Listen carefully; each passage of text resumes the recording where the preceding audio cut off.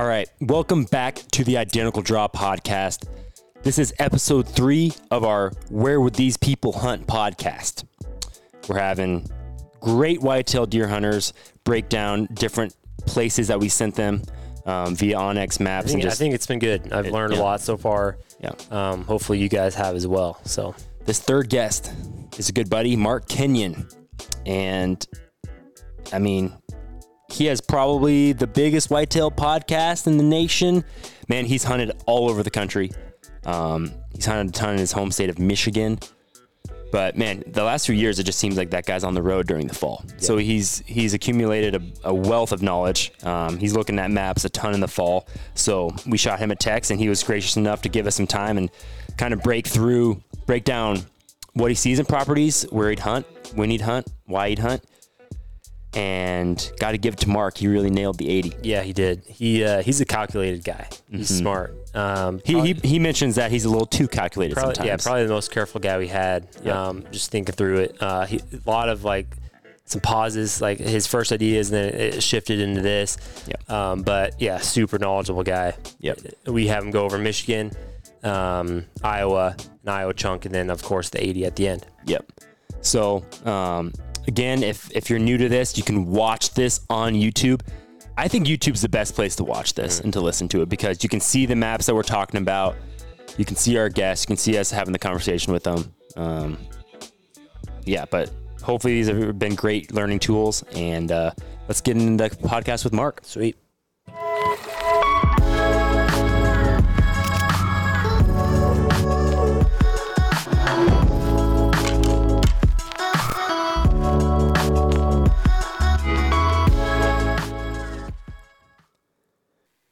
All right. Thanks for joining us, Mark. As we've done with a few other folks, we've got some waypoints that we want you to look at and just give us, just jumping in like you've never been there before.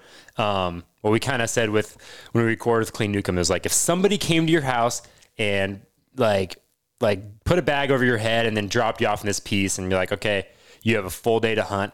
You just pop up your maps for the first time. You're like, oh, that's kind of where I'd start. I don't know if you have the waypoint up. We'll start in Michigan, and just take a look at that piece, and just right out of the gate, just kind of talk about what are the first few features that you're going to pay attention to. Man, you're throwing me right into the fire. Not even like some foreplay here. I know. All right. So this is in Michigan. Yep. And it is public land. Yep. And it's in the northern half of the state. So I do know a little bit about the northern half of the state as far as terrain, as far as, deer density, as far as stuff like that. So I'm going to kind of think out loud here. You guys tell me to shut up or to talk about something different. Yeah.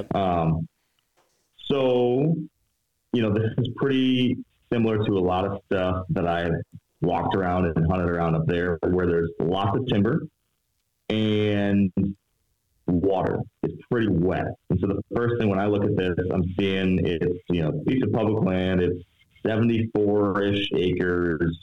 And it is essentially all timber except for what looks like some wet stuff to the east. So a couple things I would do here if I was learning a new property just based on a map. First thing, I'm just looking at the satellite view. The next thing I would do is I'd throw up those topo lines and look in. Usually when I'm using Onyx, I'll do the hybrid view. So you can see the aerial and the topography.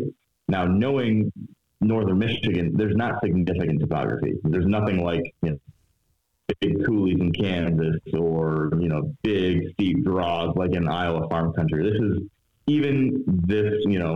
There are, you can see some like low spots, high spots, but it's like very minimal change. I'm sure there's like feet of difference. Yep.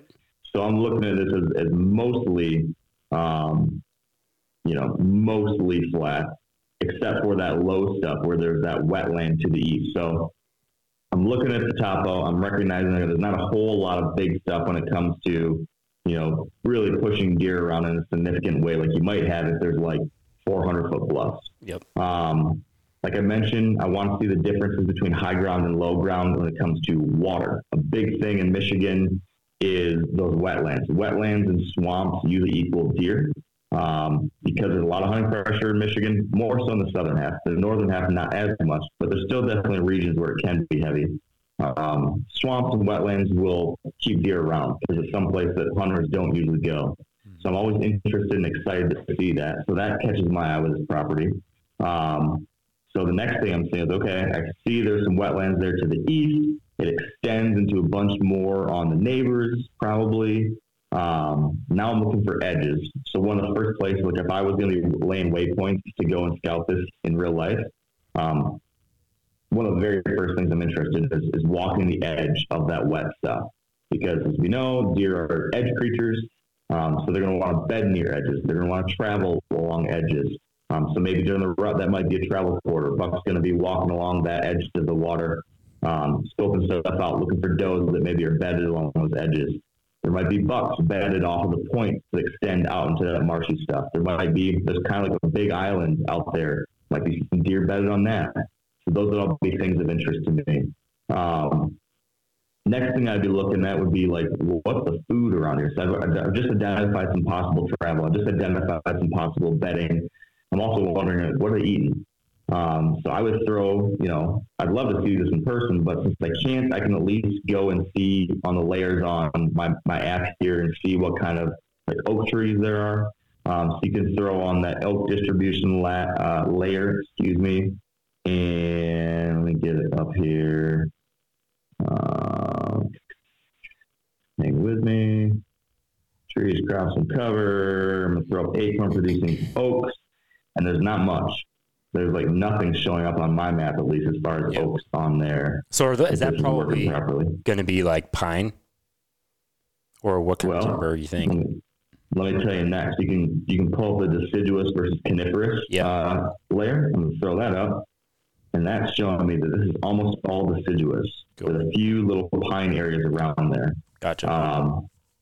So that would be, somewhat unique in that there's usually a lot of pines up in that neck of the woods. It's not like there's no pines in this zone, but this does seem to be like a very, high ground mixed hardwoods forest is what most of this looks like. And then it transitions into that wetter, brushier stuff.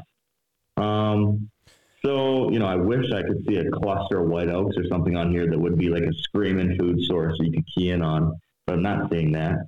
There are some crops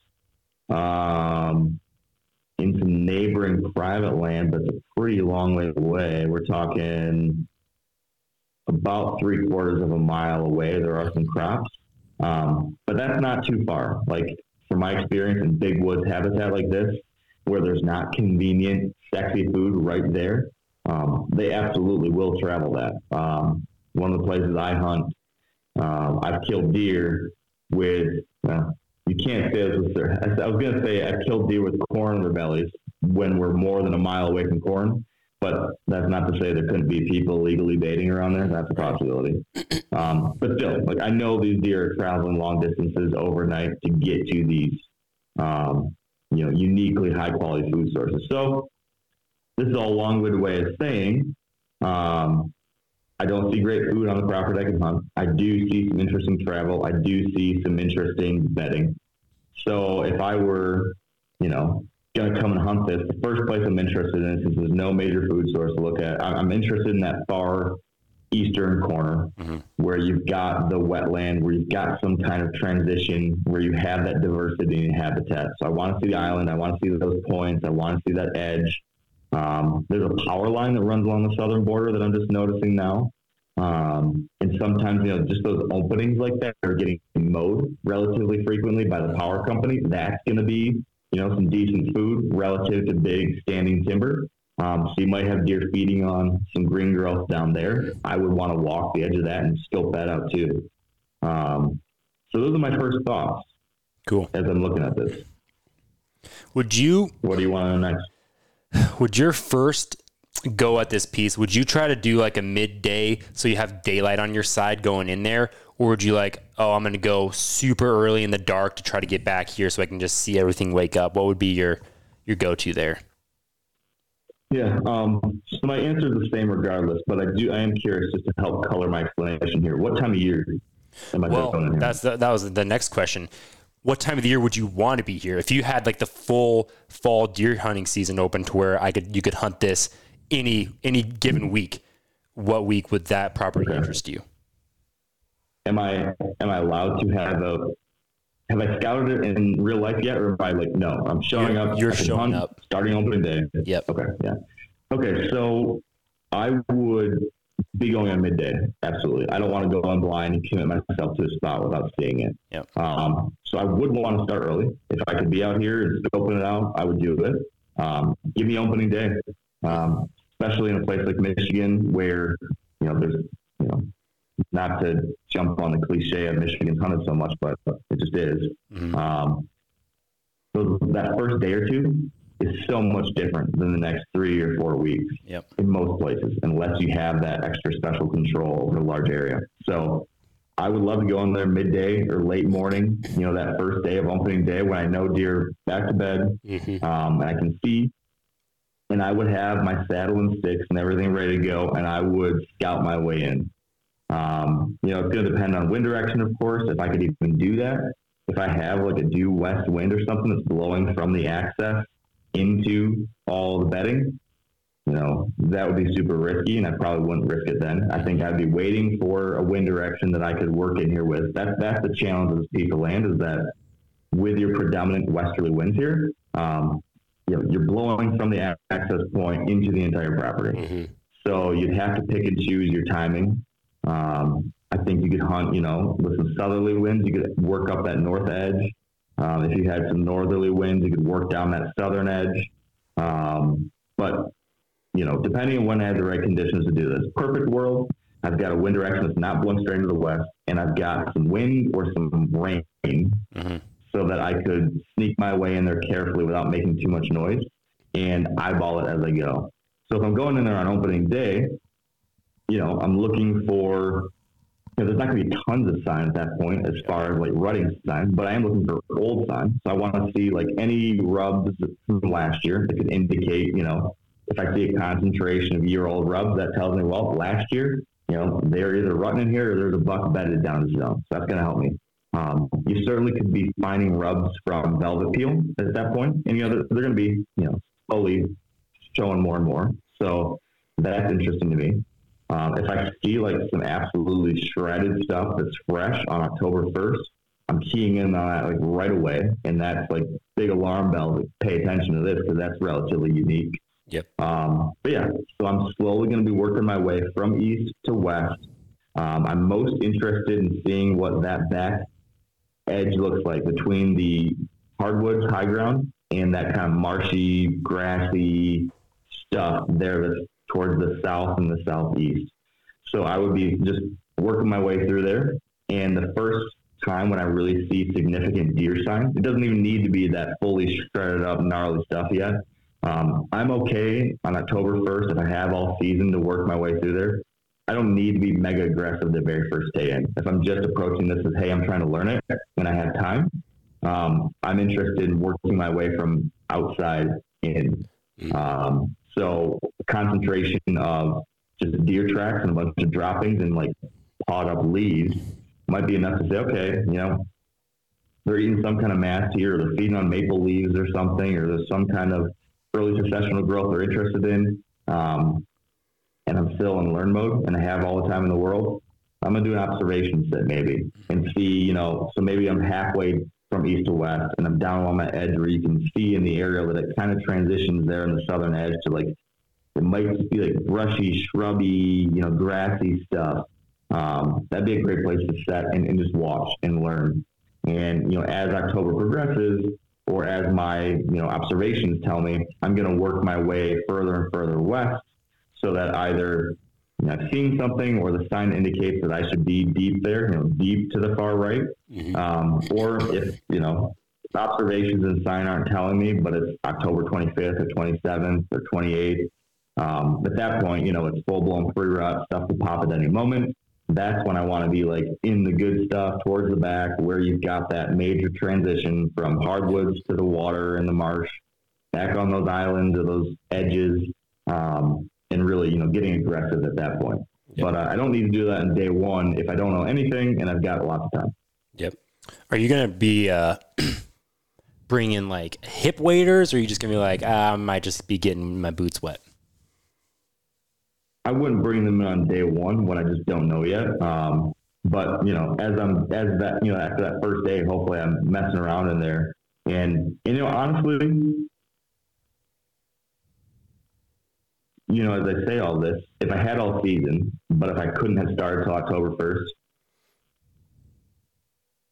I might do what I just described on day one and day two, because those are special days where you do have a little bit better chance than usual. So I would probably, hunt it.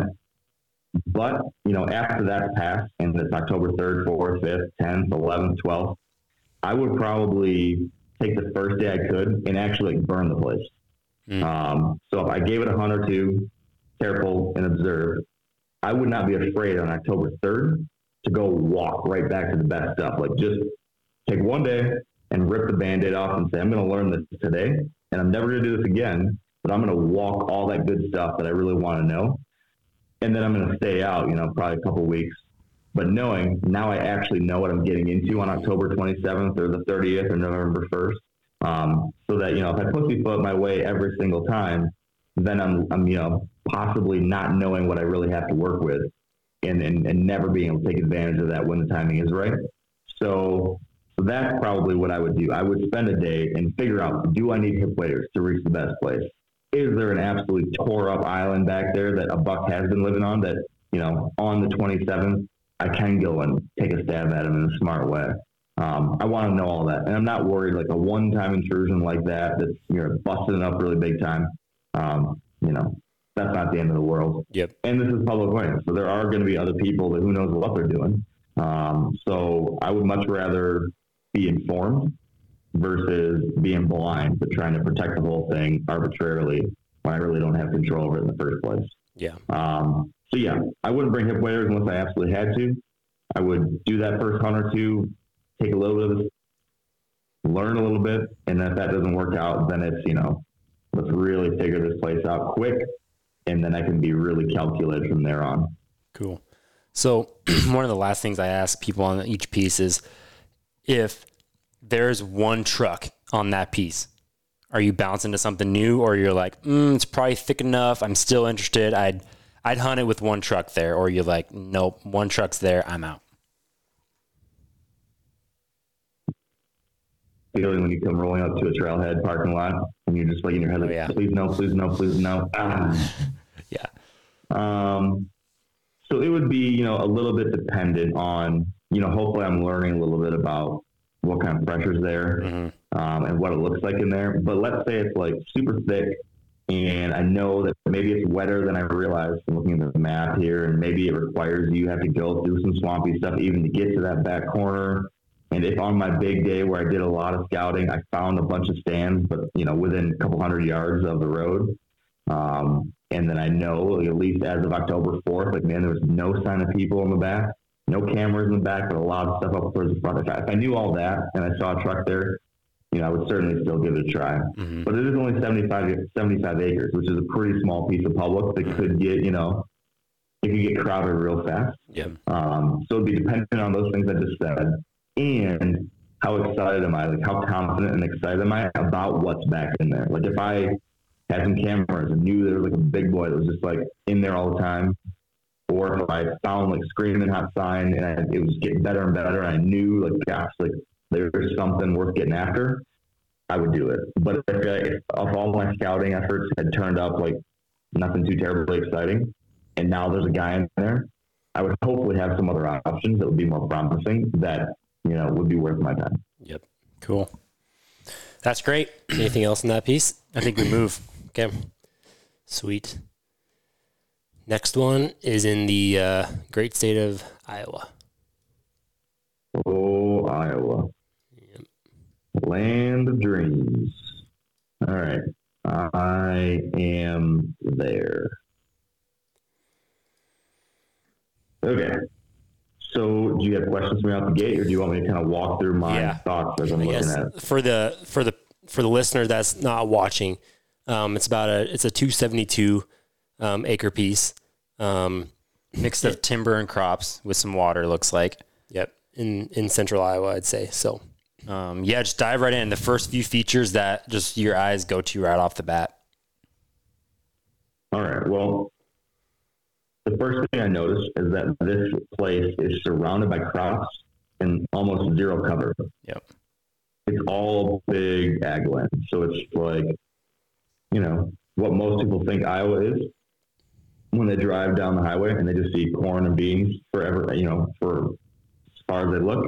Well, that's kind of what this zone looks like, with the exception of this piece of public and a little stretch down to the southeast, where we've got, you know, a large body of water that then either is draining into where we're going or is draining from where we're hunting. But basically, there's a big creek that runs through this piece of public land and uniquely has like the most cover around for quite a ways, except for right next to that big body of water. Yep. So the first things that scream out to me are good bedding for the, you know, relative to the area, and like an awesome travel corridor, like awesome cruising funnel. You've got these, you know, big, deep S-bends with lots of timber and brush around them, that without a doubt there's deer bedding in. And you have crop fields or CRP or something on either side of them, even on the public land. Mm-hmm. So that all stands out to me. You know, if this was private land, I would be like, oh man, easy, you know, pinch points here and here where it gets really narrow, obvious stand sites. But it's public, and some of those obvious stand sites, where the timber pinches the tightest around the creek there, is also pretty close to parking lots. So now I've got like, you know, mixed feelings about those places, because like there's a thick little tiny pinch point that's like 64 yards wide. Like I'd be jumping all over that most places, but it's only, you know, it's 400 yards from the road, or 400 yards from the parking lot, and, you know, 280 yards from the closest road site. So, you know, I'd have mixed feelings about it. Now I'm a little worried. Gosh, that could be great, but it could also be, you know, the spot that every other hunter throws a tree stand. Yep. Same thing. There's another one where it gets really tight, and that's about 564 yards from the parking lot. So what I need to figure out, one of the first things I need to figure out is like, what's the pressure like? You know, this is kind of out in the middle of nowhere-ish. As I'm zooming out, I'm looking, you know, there's not like a major metro by it. So maybe it's overlooked. Maybe there's not a lot of guys that get in there. And if that's the case, maybe I can hunt those obvious locations. But if it's pounded, I got to get a little bit more creative. So they're feeding likely out on the neighboring private land. They're bedding in this timber along the edge of this creek, in those little S-bends lots of times. That's where I'm assuming there's going to be deer bedded. You know, it does look like there is some topography along the creek. So there's like some points extending out. You know, it's hard to say exactly how substantial they are as I look at this. They don't seem super substantial. Looks like, you know, 1,080 feet at the top, 1,090 at the top, maybe 1,060 at the bottom. So we're not talking huge ridges here. We're talking relatively subtle topography, but still, like, there's some points extending out there that there could be deer bedded on. You know, anytime there's these oxbows and creeks or rivers, deer like to be hugged up inside of those. Yep. So, you know, that's something I'm looking at. Now I do want to turn on my oak layer just to see what these trees are. And there are a bunch of oaks in there. So that is a little bit unique in that they won't necessarily only be feeding on the private land surrounding us. There's going to be some mass on the ground, hopefully, on a good year. So some of these deer will just be hanging out in there, you know, during the daylight hours, possibly bedding in those places I just described, and feeding around in the timber along the edges, because it does seem like there's a pretty good amount of oaks in this. So that changes your thoughts a little bit.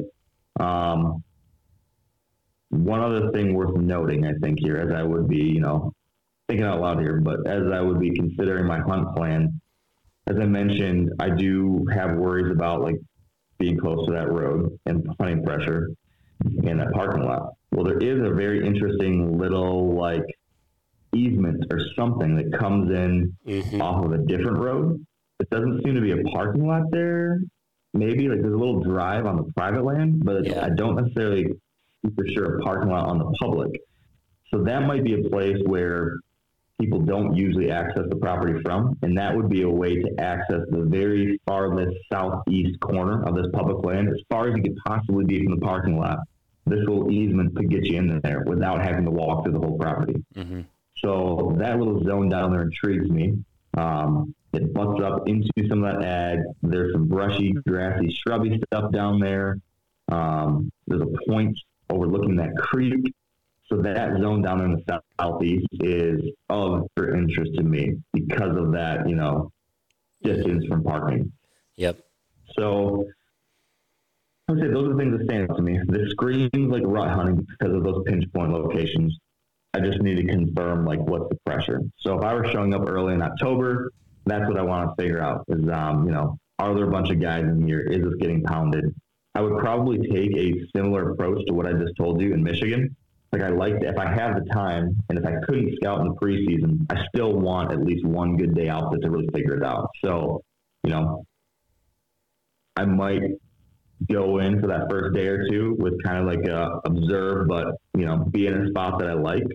And if that doesn't work out, then I will do the burn it down day where I really mess it up, but I really learn it.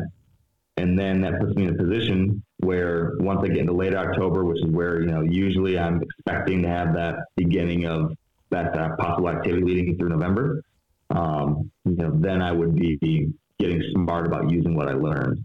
I would think, once you get to November 1st or whatever, you'd be hunting those pinch points. Hopefully we found somewhere where there's not hunting pressure and you can still take advantage of one of those pinches. If not, the second thing I'd be thinking about is that far southeast corner or the northeast corner-ish where there's that biggest concentration of timber. I'd like to get on the other side of the creek maybe from the parking lot, so you have to maybe do a creek crossing or two to get back there. If that's also good doe bedding, I would like that. There's also a corner at the far eastern side, upper northeast, where that creek winds around and it does pinch down again going into the neighbors.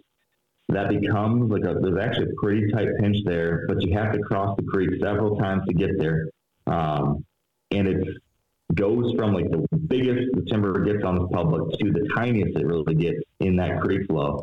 That would be another interesting place in the rut where you might be able to avoid some of the pressure while still taking advantage of being downwind of that bedding and in a tight spot. Those would be a couple of places I would focus my scouting efforts and that I think, might be worth your time. So let's say you didn't there's no scouting option for this. You got dropped off. Let's say it's November 7th. Let's just, for this, let's say you can don't worry about the wind. You can just you have to pick one spot on that piece to hunt. Where are you going if the wind's right? Okay. I'm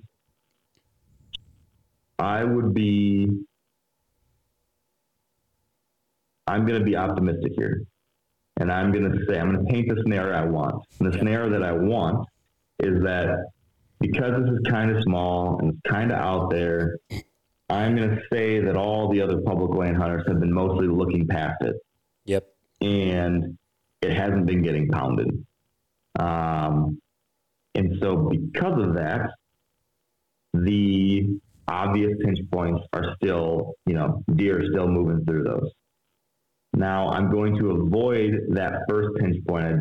The first two pinch points I looked at that were, even though they look really nice and they're really narrow, we're talking 60 yards across or 70 yards across.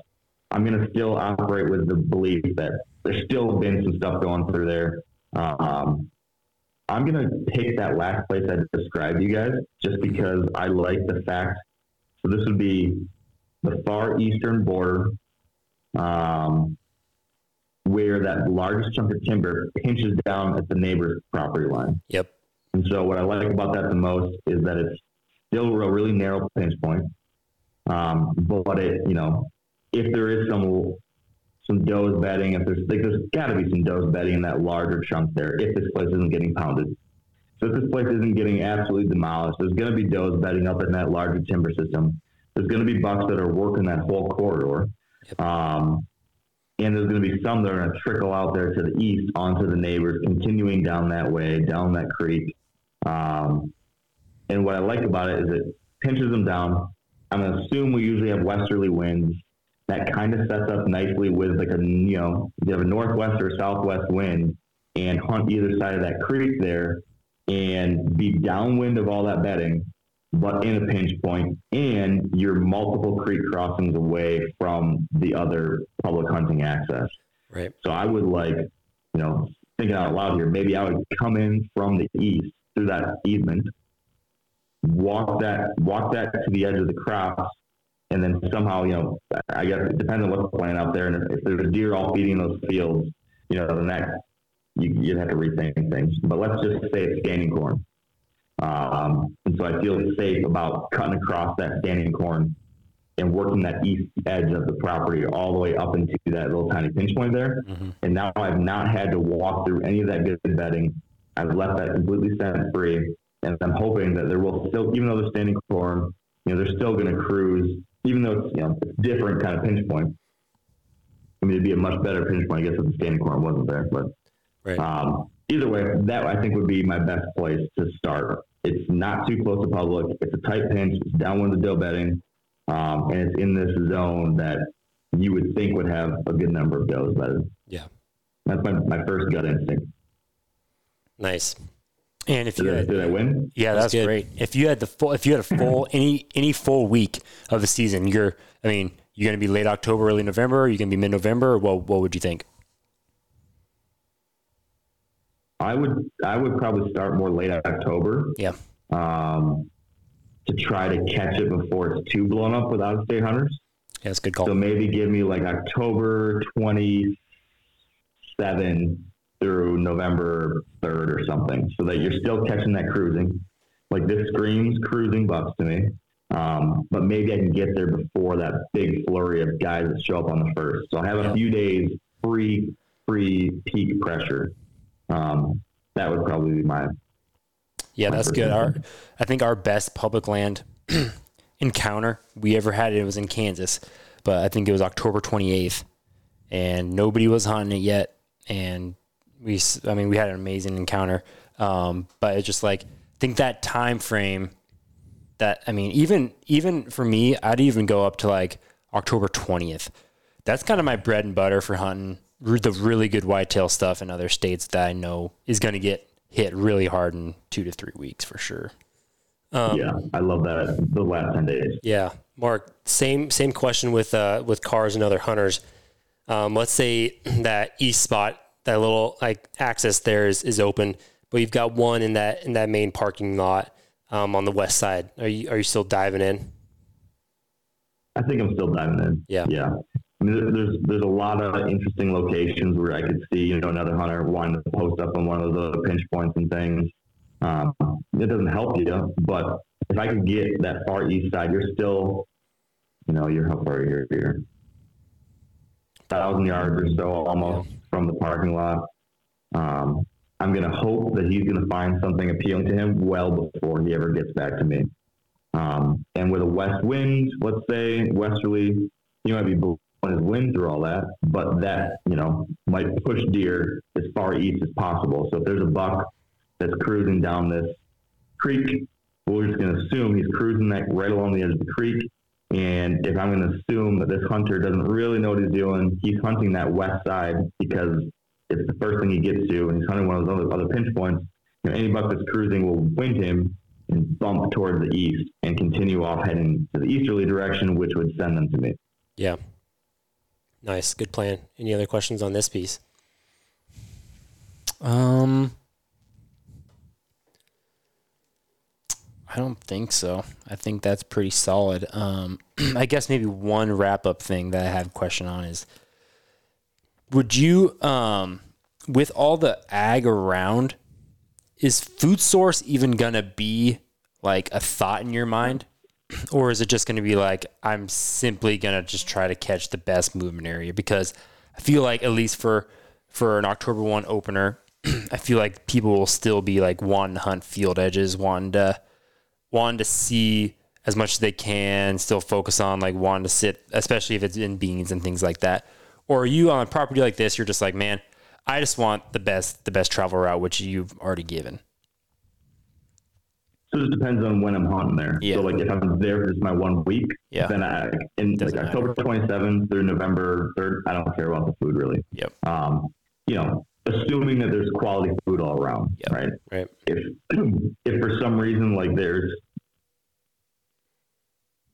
if one part of this area has been, left unplanted for the season or something and it's just dead, but then you've got a freshly cut cornfield on one side, that might change my opinion on things a little bit, because all of a sudden there's like one corner where all of the does are going to want to go feed. Yeah. Well, then that's going to push me up there, because if all the does are going to go feed there, then that's where the bucks are going to be.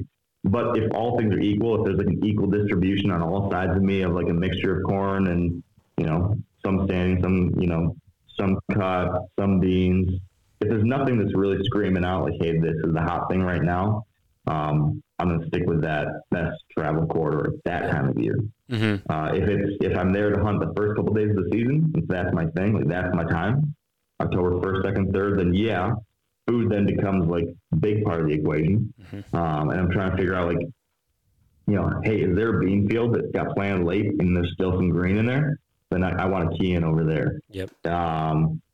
That kind of thing. And like I said, there are a bunch of oaks too. So again, that's another big picture consideration in October. That's where that big scout day is going to play into it a lot. So if I'm hunting early season and I go in there and scout my way in, I will be basically, if October 1st, if I don't do a drive-by and see some green beans somewhere, now my next thing is, okay, this is, mainly going to be trying to catch one of these bucks milling around there in the timber, feeding under some white oaks. And in that case, then that's what I'm really looking for. Either on those first couple days of hunting, or if I go and do my major speed scout, I want to identify those best clusters of white oaks if they're in there. And that would be a thing to be keying in them in. Yep. Great. Awesome. Well, should we jump to another great state? Yes. Which is Kansas? Mm-hmm. It's got me drooling over here about all the places that look amazing. Yeah.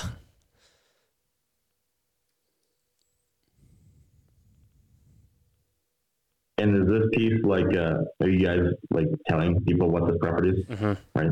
Mm-hmm. Yep. We're being open that this is the Kansas 80, and we're having everybody kind of look at it and break it down and see if there's a trend that everybody kind of picks out. So we'll give a little information just from what you can see there. 80 acres, obviously, north to south. The opening there you can see is pasture. Besides the dark, like almost hourglass type look, that's half corn, half beans. And we have other smaller clover plots in there that you just can't see from up above. So, but I guess we'll ask you the same questions, kind of break down initial reaction. Again, if you had a single day, like what really just jumps out at you if you didn't have a scout day. Yeah. Let me pull up my favorite layers here again real quick. So it looks like you guys do have a bunch of oaks, supposedly. Is that true? That is correct. Yep, that's correct. Okay. So you got this big food source there, your big acre. How many acres is that food plot? I think total we're looking at around 4 acres. Mm-hmm. Yeah. Okay, so not huge. And then what about on your neighbors? Like, is that planted or is that pasture? Like your neighbors' field there to the south and east, south across the road to the west. Is that? Yep. Directly south is pasture, grass, and then to the south, east, and then directly east is always planted corn or beans, and same with north and west. Okay. So most of your food so the south is all bedding. Mm-hmm. Most of your food is to your north, your northeast, and your northwest. So do you generally have, based on that, I just might make some assumptions that there's deer, not knowing how thick it is in there. Now, I know I've watched some of your stuff. I know you guys have been doing a decent bit of TSI in there. I remember there's some spots kind of on the creek maybe that are super thick, if I remember right. Mm-hmm. Not knowing anything, I see you've got this creek that runs through kind of the eastern half of your 80. And, what's interesting is you've got this big opening on your west side, which is your big food plot, and then the rest is all timber. And from the aerial view, you can't really see a whole lot of diversity in there. You can't really see any defining features. There's no real defining features of your 80 other than the fact that there's the creek, and then there's some topography on either side of the creek. So there's a very subtle kind of creek drainage that runs through there. So it's a little bit higher on either side, right? Yep. I'm assuming, I guess I don't know how significant, dial in here and see how significant this drop off is, but it looks like there's some points. Are these noticeable points? Is this 30, 40 feet high, something like that? Yeah, I think maybe the biggest difference from creek to our highest point would be maybe 100 feet. Maybe. Maybe mainly probably in less the than that, but 50 to 80 yeah, foot range. So not a ton, but enough that it seems a tad hilly when you're on it. Yeah, okay. So that's probably also enough to dictate some travel and some bedding by deer too, I would assume. Yep. So, I'm thinking, all right, there's probably bucks and doe family groups taking advantage of that topography to bed on those points a little bit. So, your southeast corner has got an interesting little knob point sticking out over the creek that I would be I wonder if there's a buck bedded off that little point down there. I would assume that during the rut, there's cruising going along these ridges that run to the left side and right side of that creek. So if I'm thinking rut hunt, I'm definitely interested in digging into that creek. The creek is a defining feature for me that I will be zeroing in on. And I'm assuming, again, based on the fact that it's just pasture to my south and to my southern half, it seems like that's mostly pasture. I'm going to assume that the major travel pattern would be from bedding in the south or southeast, or, really wherever they are, they're going to be moving northerly or out to the northwest or northeast where the main food sources are, and probably utilizing your 4-acre food plot as a transition point along that route. So you're probably having deer maybe that there's got to be some good bedding there in that southeast corner, I'm going to say, somewhere in that southern easterly half or third. Mm-hmm. So there's got to be some movement that's going from the southeast, that's heading northwesterly, transitioning to your 4-acre cornfield, feeding in there hopefully, and then eventually moving out to the north or west to feeding your neighbor crop fields. Yep. So if that's the case, there's going to be doe bedding along the outside of that food source, along those little ridges and points. So I'm going to say, all right, there's probably some good doe bedding in your, out 100 yards, 150 yards out from that cornfield. So, all right, doe hot spot off that point, doe hot spots along there. So with all that being said, there's also going to be bucks that are cruising those ridges during the rut to scent check all that. Yep. So those things are keyed on. There's a bunch of oaks, so there's also some feeding going on in the timber.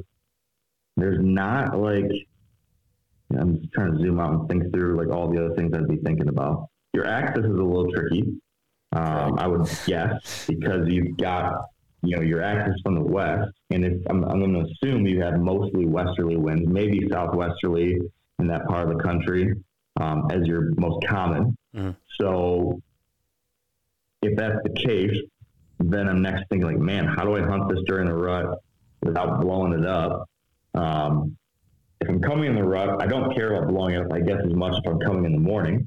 So this might be a situation where I would, wait to hunt it during the rut, and then I would go in there super early in the morning with my wind blowing across the whole thing, but I'm going in there super early, knowing that hopefully all the deer are out in the crop fields and their neighbors.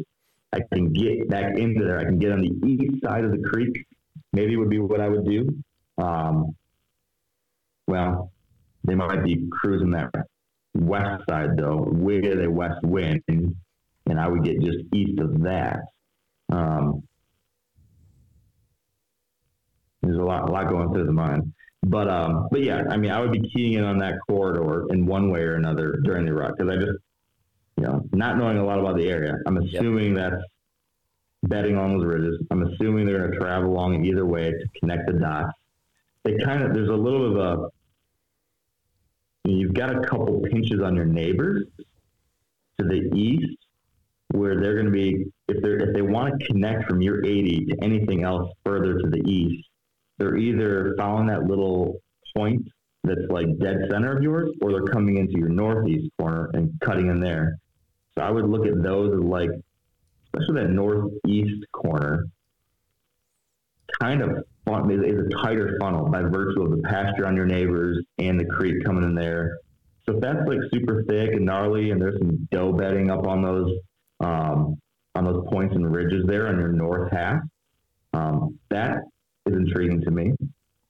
What else? Yeah, So here's a question. Say you wanted to hunt the late October into November timeframe. Are you doing one of your burn days where you're going to hunt it for a few days, and then like if you're not getting a lot of traction 3-4 days, are you gonna walk this thing, just like learn it really well, or during that time frame you're like just time in the stand, just kind of move around in the stand? Yeah. And I've never been there before. And knowing that this is private, so you're not going to have other public access, stuff like that. Yeah. So that is hard for me. Mm-hmm. But you know what? I would probably go in midday on the first day, observe my way in, and then hunt that night, but really scout my way in. Yep.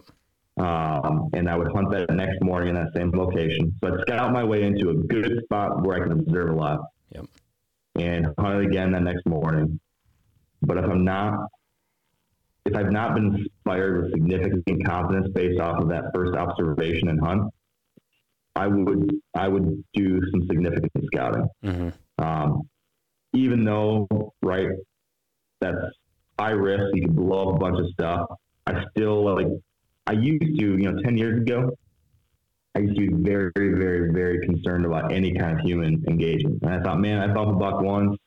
If I walk through this and blow it up, like, it's done. I've got one chance only, I'm done. Yep. But I just experienced enough times now where that's not the case. It really, I do feel like repeated human pressure, yeah, that'll burn a place down. But a one-time thing, a buck's not going to change his world based on a one-time exposure to a human. So if I know this is private, and let's say it's been left alone all month, so I know these deer, they're hunky-dory happy right now. It's also late October, so those bucks are primed up, they're pumped to get, they're ready to go. They're really focused on females now. One time having a guy loudly walk all over the place, it's going to be like disconcerting for them that day. But the next morning, they're going to be like, where are the ladies at? Mm-hmm. They're going to be getting after it again. Yep. So I would say you can get away with it. What I would gain in intelligence from that walkabout would outweigh the possible negatives. I've done it enough times where I've pussyfooted my way around and not really learned it, and then completely missed out on the absolute best place and not discover that till day 7 when I needed to leave, It's worth, if best case scenario, you would do this well ahead of time, right? Yeah. But if you don't have that opportunity, you got to know what you're working with. You need to know the ingredients if you're going to make a good cake. Yeah. And, that's what I would do in that situation. So here's the loaded question. Once again, somebody drops you off 5 a.m. You got your saddle, you've got one day. Let's say it's pack your lunch. Yeah. Let's say it's November 11th, a cold front. So winds come from the north. Where are you going? Where's your spot? Okay. So full disclosure, in that situation, guys, I'm laying in my bed at 10 o'clock at night, the night before, staring at this map, going back and forth in my head for about 3.5 hours until my eyelids are peeled up and I've got red eyes and cold sweat. Yeah. So this would take me some time. Yeah. But a north-ish wind. November 11th. I'd want to be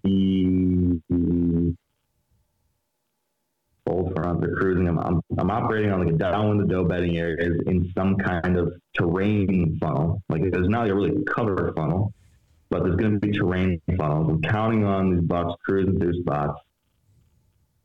I'm keying in on like the upper northeast. Probably the upper northeast. Just because like you've got a funnel on your neighbors that's pushing deer into your northeast corner. A lot of oxbows in the creek there. You've got that big river up there with some deep oxbows, making me think, man, there's some deer bedded up there and your neighbors. I know does are, I'm sure there's some does that are bedded close to your food plot. So I know bucks are going to be cruising that side too. Yep. But if you hunt too deep, if you've got a straight north wind and you hunt too in the middle of your property, you're just going to blow your scent straight down the creek corridor all day. Yeah. So I wouldn't really be stoked about that either. So I kind of like the idea of being offset and be on like your far east corner maybe, and then blow your wind, south of the creek corridor. Oh man.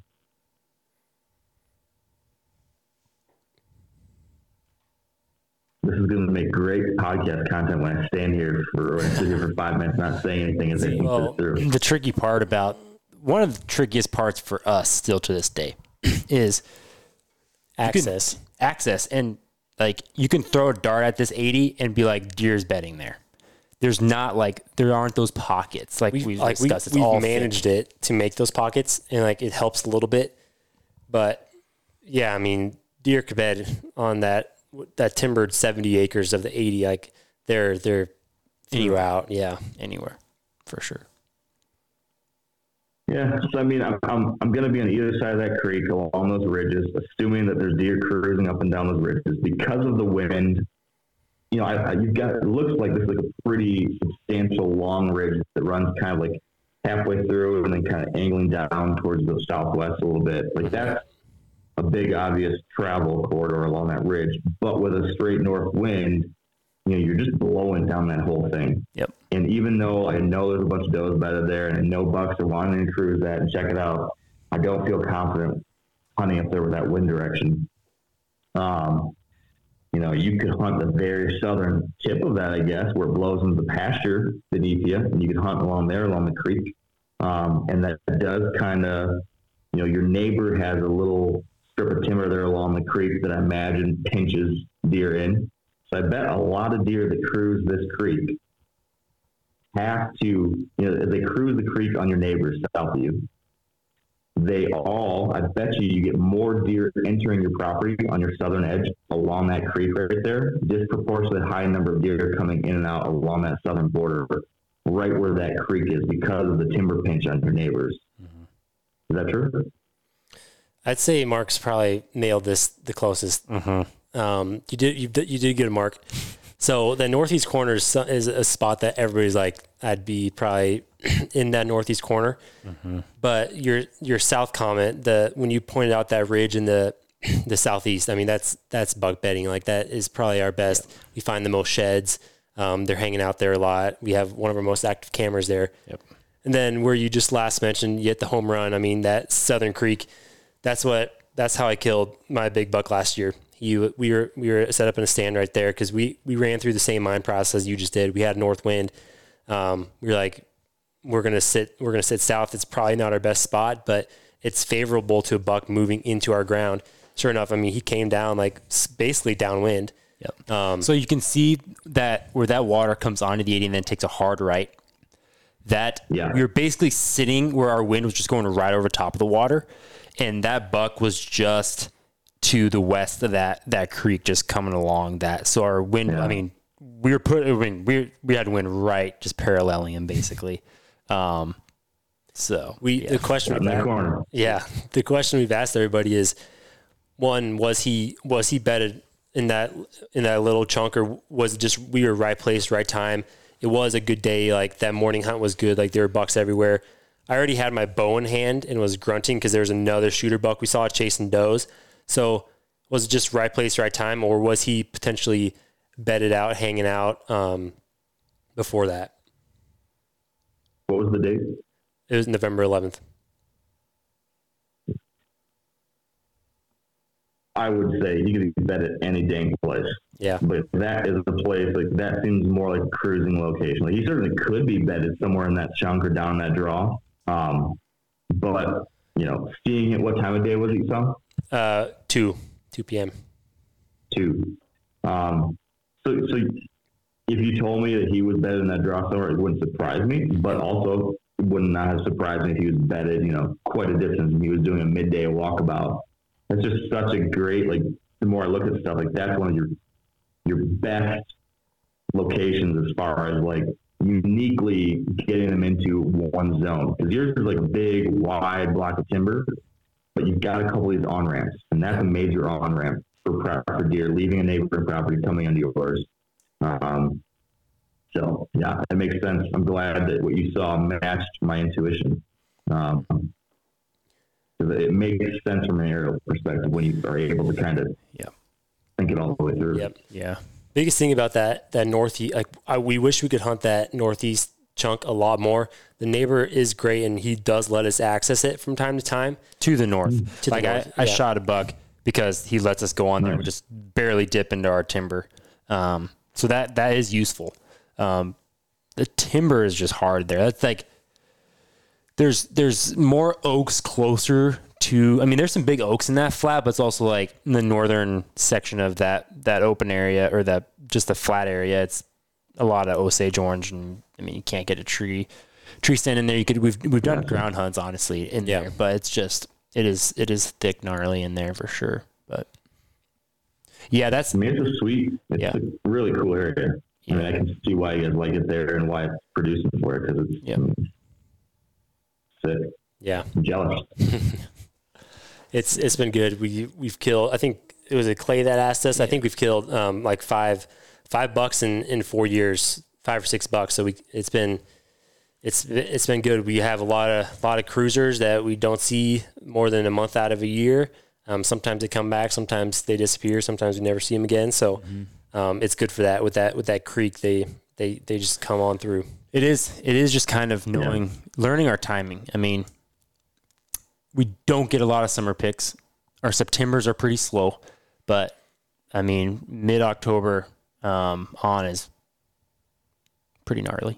But it's also like we have always people like just hunt the food plots. And one thing that we always talk about is, I mean, I think it was the first time we ever sat our bean plot. Like ever, I mean, 2019, Tom shot a deer. Like shot a big 5-year-old buck in the beans, and like that burned us for a few years, like because we were like, well, that was really easy. Yeah. Like let's just go in this property and sit the beans.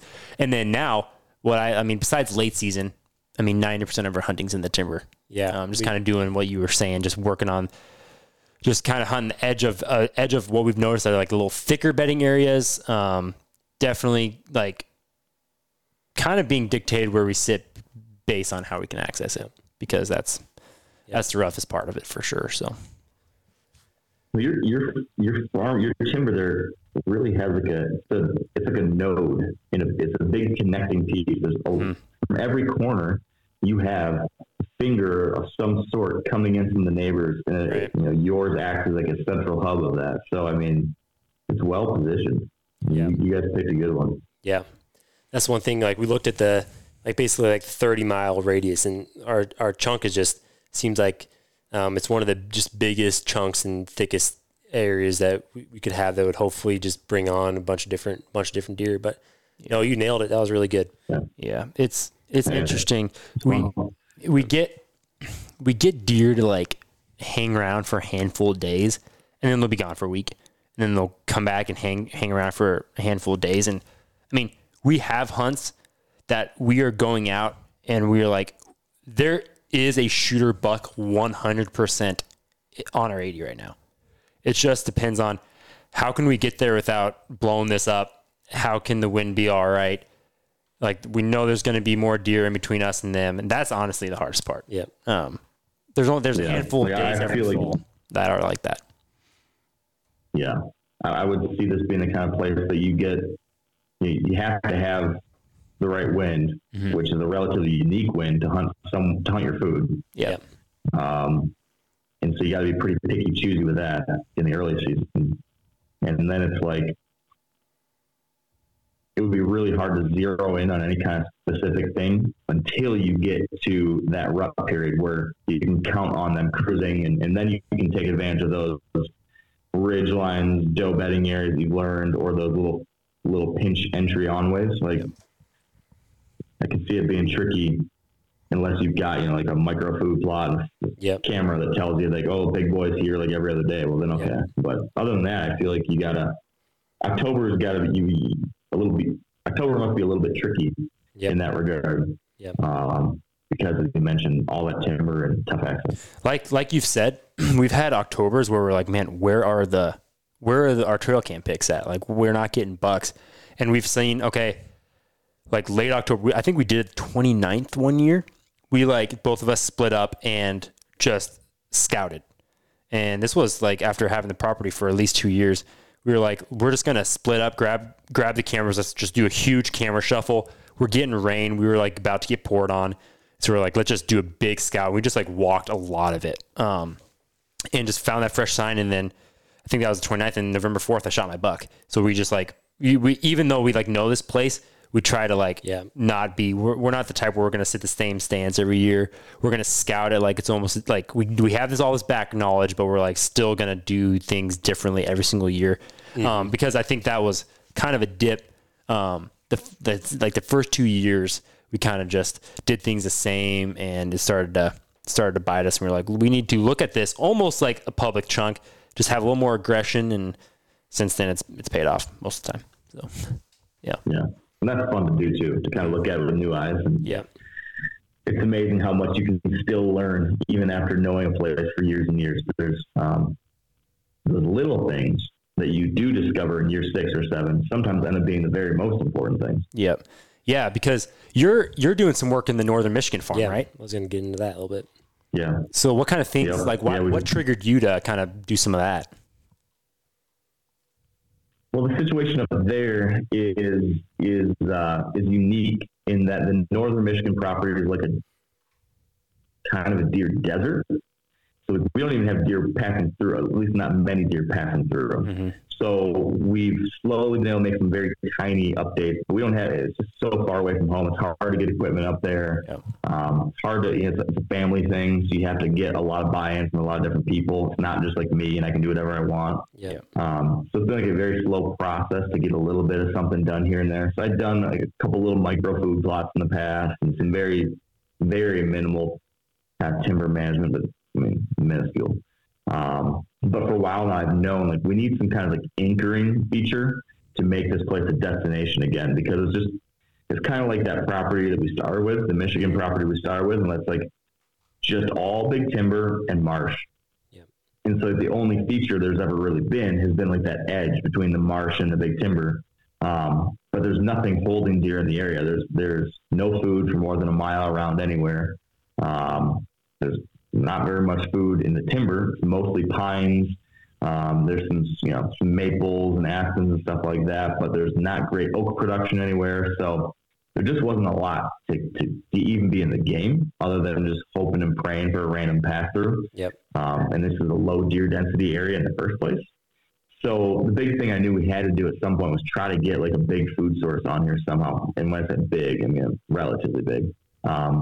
And we just didn't have the equipment to do it. So we finally were able to find someone who would come in for a reasonable price and do some significant cutting and, mulching and pushing around with equipment. And so we opened up about an acre, just shy of an acre, I think, for what will be our, destination food source. And in this kind of area, an acre will stand out from everything else because there's no ag.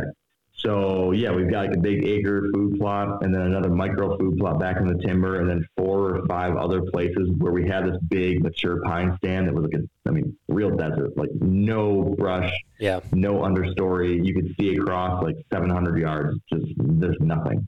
And so we got 4 or 5 big pockets cut in there, which will hopefully, there's now treetop structure on the ground, and hopefully sunlight will get in there and get some new growth.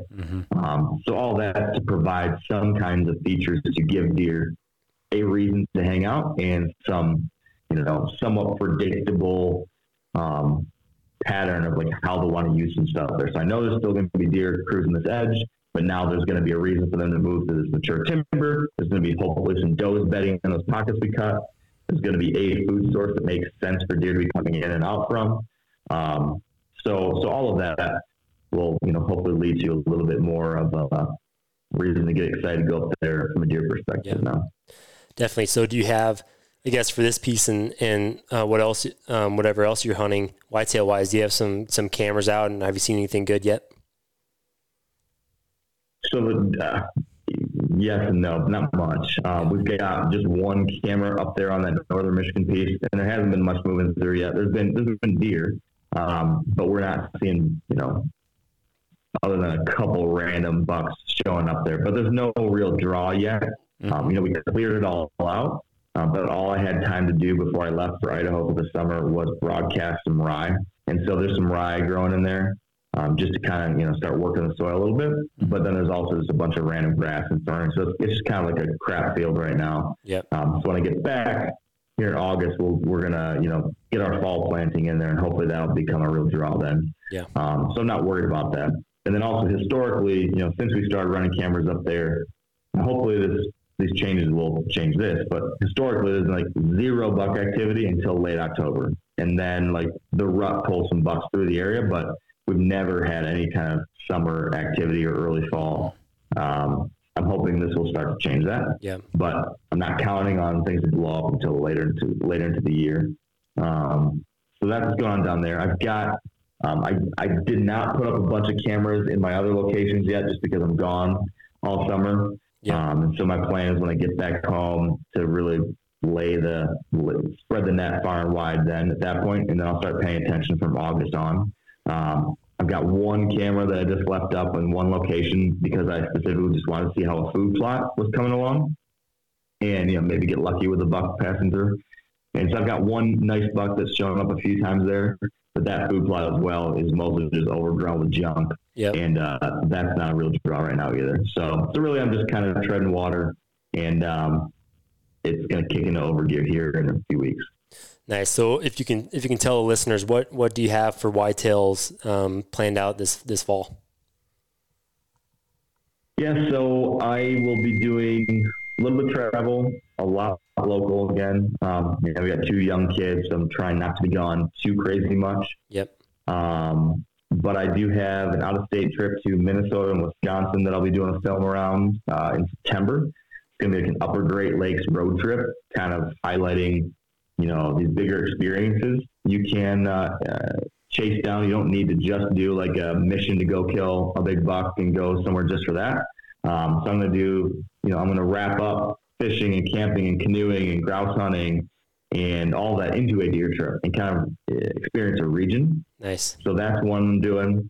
And then I have 3 Michigan focused areas. I've got some random private ground that I've got new access to this year that I'll be hunting on and just learning, that I'm very excited about. Sweet. But I'm not planning on doing like a major content piece around that. I'm doing a big piece around my longtime properties that I've had permission on in Michigan. And we'll be doing filming kind of some of these stories of these bucks I've hunted for year after year. So I'm excited to chase one of these bucks in particular. This will be the 4th year that I've known about them and kind of followed along. So nice. Yeah, we've got that. And then we've got a hunt up there at the Northern Michigan Family Camp that I'm really looking forward to. And then a trip out to Nebraska. Just a good old fashioned rut hunt in a place that I've got permission that I've really enjoyed. So sweet. That, that's it. That's awesome. Yeah. Sweet. We've got a whole host of different stuff for the whitetail side frame, but man, once late October and November roll around, we'll be you know where we'll be at. We'll be in the southern half of the 80. So that's usually where we spend our time. We've got a few cameras out.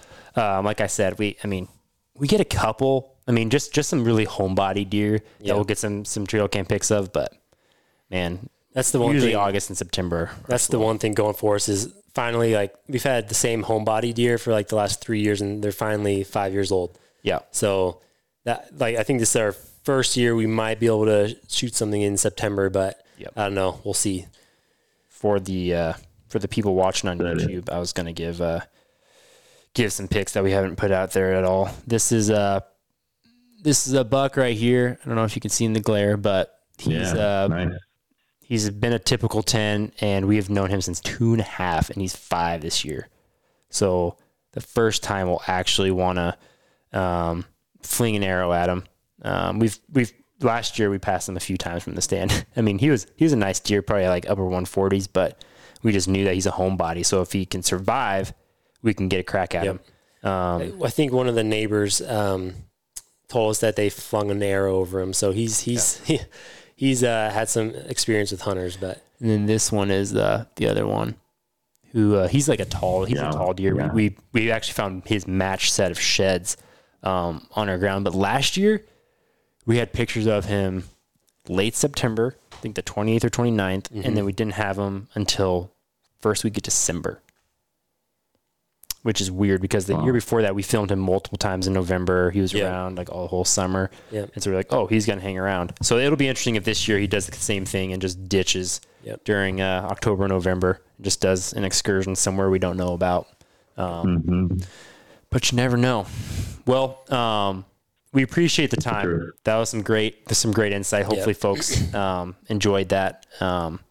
But if you're listening or watching, send us your piece, and we'll have experts like Mark go over them. And obviously, everything will stay confidential. But you'd have a chance to be able to have guys like Mark break down like R80. So if you're listening or watching, definitely send us your piece. Message us on Instagram, email info@identicaldraw.com.